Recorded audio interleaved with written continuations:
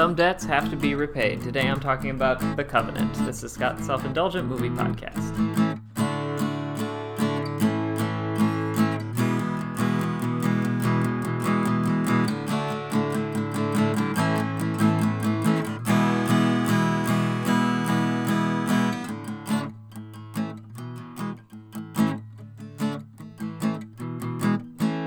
Hello, movie friends. Welcome to Scott's Self-Indulgent Movie Podcast. I am Scott, and today I am talking about Guy Ritchie's The Covenant, which is his most recent movie, and it came out this year. It's kind of a military drama of sorts, and one that I didn't necessarily expect to like, but ended up really enjoying. So, without further ado, let's get started.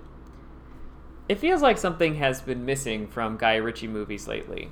That's not uncommon when you're making blockbuster fare like a new King Arthur movie or a live-action Aladdin remake. But even things that seemed right up Ritchie's alley have felt like pale imitations of his best work, namely the incredibly uneven and defensive The Gentleman, or the hard-edged revenge thriller Wrath of Man. They all have appealing elements, but lack the cohesive whole you want. If anything, it made me want to rewatch Snatch. So it came as a giant shock that Ritchie's most complete movie to date is a true story from the war in Afghanistan. The movie follows Jake Gyllenhaal's Master Sergeant John Kinley, a leader of a team specifically designed to find and weed out al-Qaeda weapon distribution in Afghanistan. After an attack kills his interpreter, Kinley is paired up with Ahmed, who hopes that working with the United States military will earn him and his pregnant wife visas to America.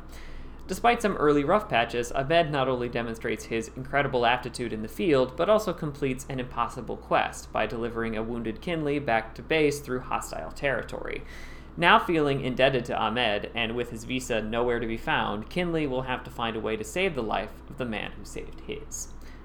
This movie is about the best case scenario for a movie about the war in Afghanistan as I can imagine, which is shocking considering the general sense of detachment Ritchie has in his movies. They're not without emotional elements, but the main appeal of Ritchie's movies has never been a strong emotional through line. It has been banter, memorable, quirky characters, editing, and some choice needle drops. So why does this movie work? Because almost all of that has been stripped out for direct emotion. This is a movie about two men bonded by war and combat working as hard as possible to get each other out of a hostile nation alive. So why does it work as well as it does? Well, there's a couple of big reasons. First is, Ahmed is not a supporting character. While Jake Gyllenhaal gets top billing, this is a movie about two protagonists, Gyllenhaal's Kinley and Dar Salim's Ahmed. This is supported by the film's three-act structure. The first act introduces each character, their motivations, their family, and their feeling out each other period before they're thrown into combat together where they earn each other's trust.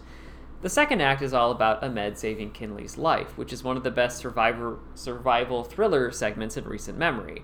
This is also designed to make Ahmed look and feel like the hero he is. This includes montages where he overcomes failures in his strength, tense moments of possible discovery, and spurts of combat where Ahmed has to overcome his exhaustion, lack of help, and numbers.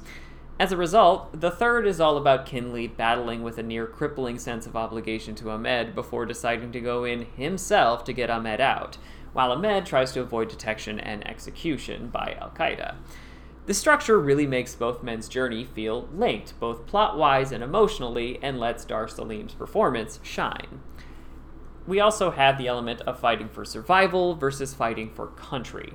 One of the hardest things about military movies from modern wars, see Iraq and Afghanistan, is this strong desire to portray the soldiers as heroic without glorifying the war itself.